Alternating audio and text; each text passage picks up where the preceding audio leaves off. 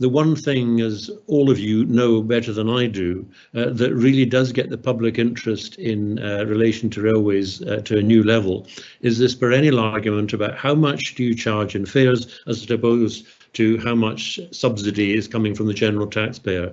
Now, I don't see that getting any easier, frankly, and it's going to be, quite controversial, especially at a time when it's possible, we don't know yet, that a lot of commuter revenue may go, as the labour market adjusts and so on.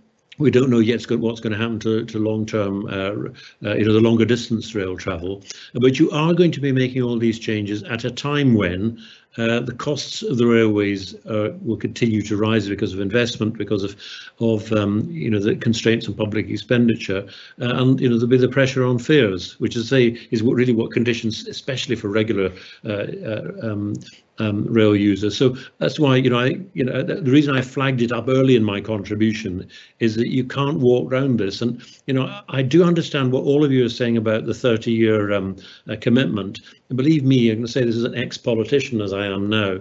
The best thing in the world is to announce a 30-year plan, because you can be very sure you won't be around when the chickens come to home to roost 30 years later on. So you just need to be aware of that. I'm not denigrating. Keith's done an excellent job, but I just think, as we discuss it now on implementation, you need to go into this with your eyes very wide open. If I can come back on it, if this was a railway run at maximum efficiency, then you'd really worry. Yeah, I think we can actually demonstrate that there's about $1.5 billion of costs that can come out relatively quickly. But as in all things, for that cost to come out, you've got to replace it with something.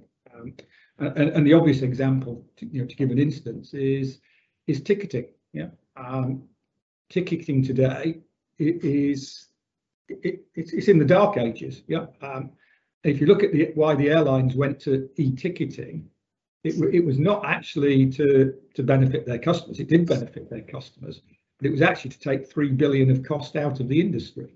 But it did need some investment to do that. Great business case.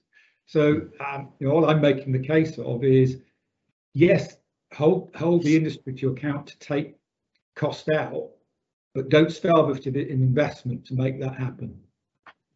Yeah. Good luck with that, Keith. Just bear in mind that when we were doing the reforms nearly 30 years ago, there was a rising economy. Growth, was a long uninterrupted period of growth.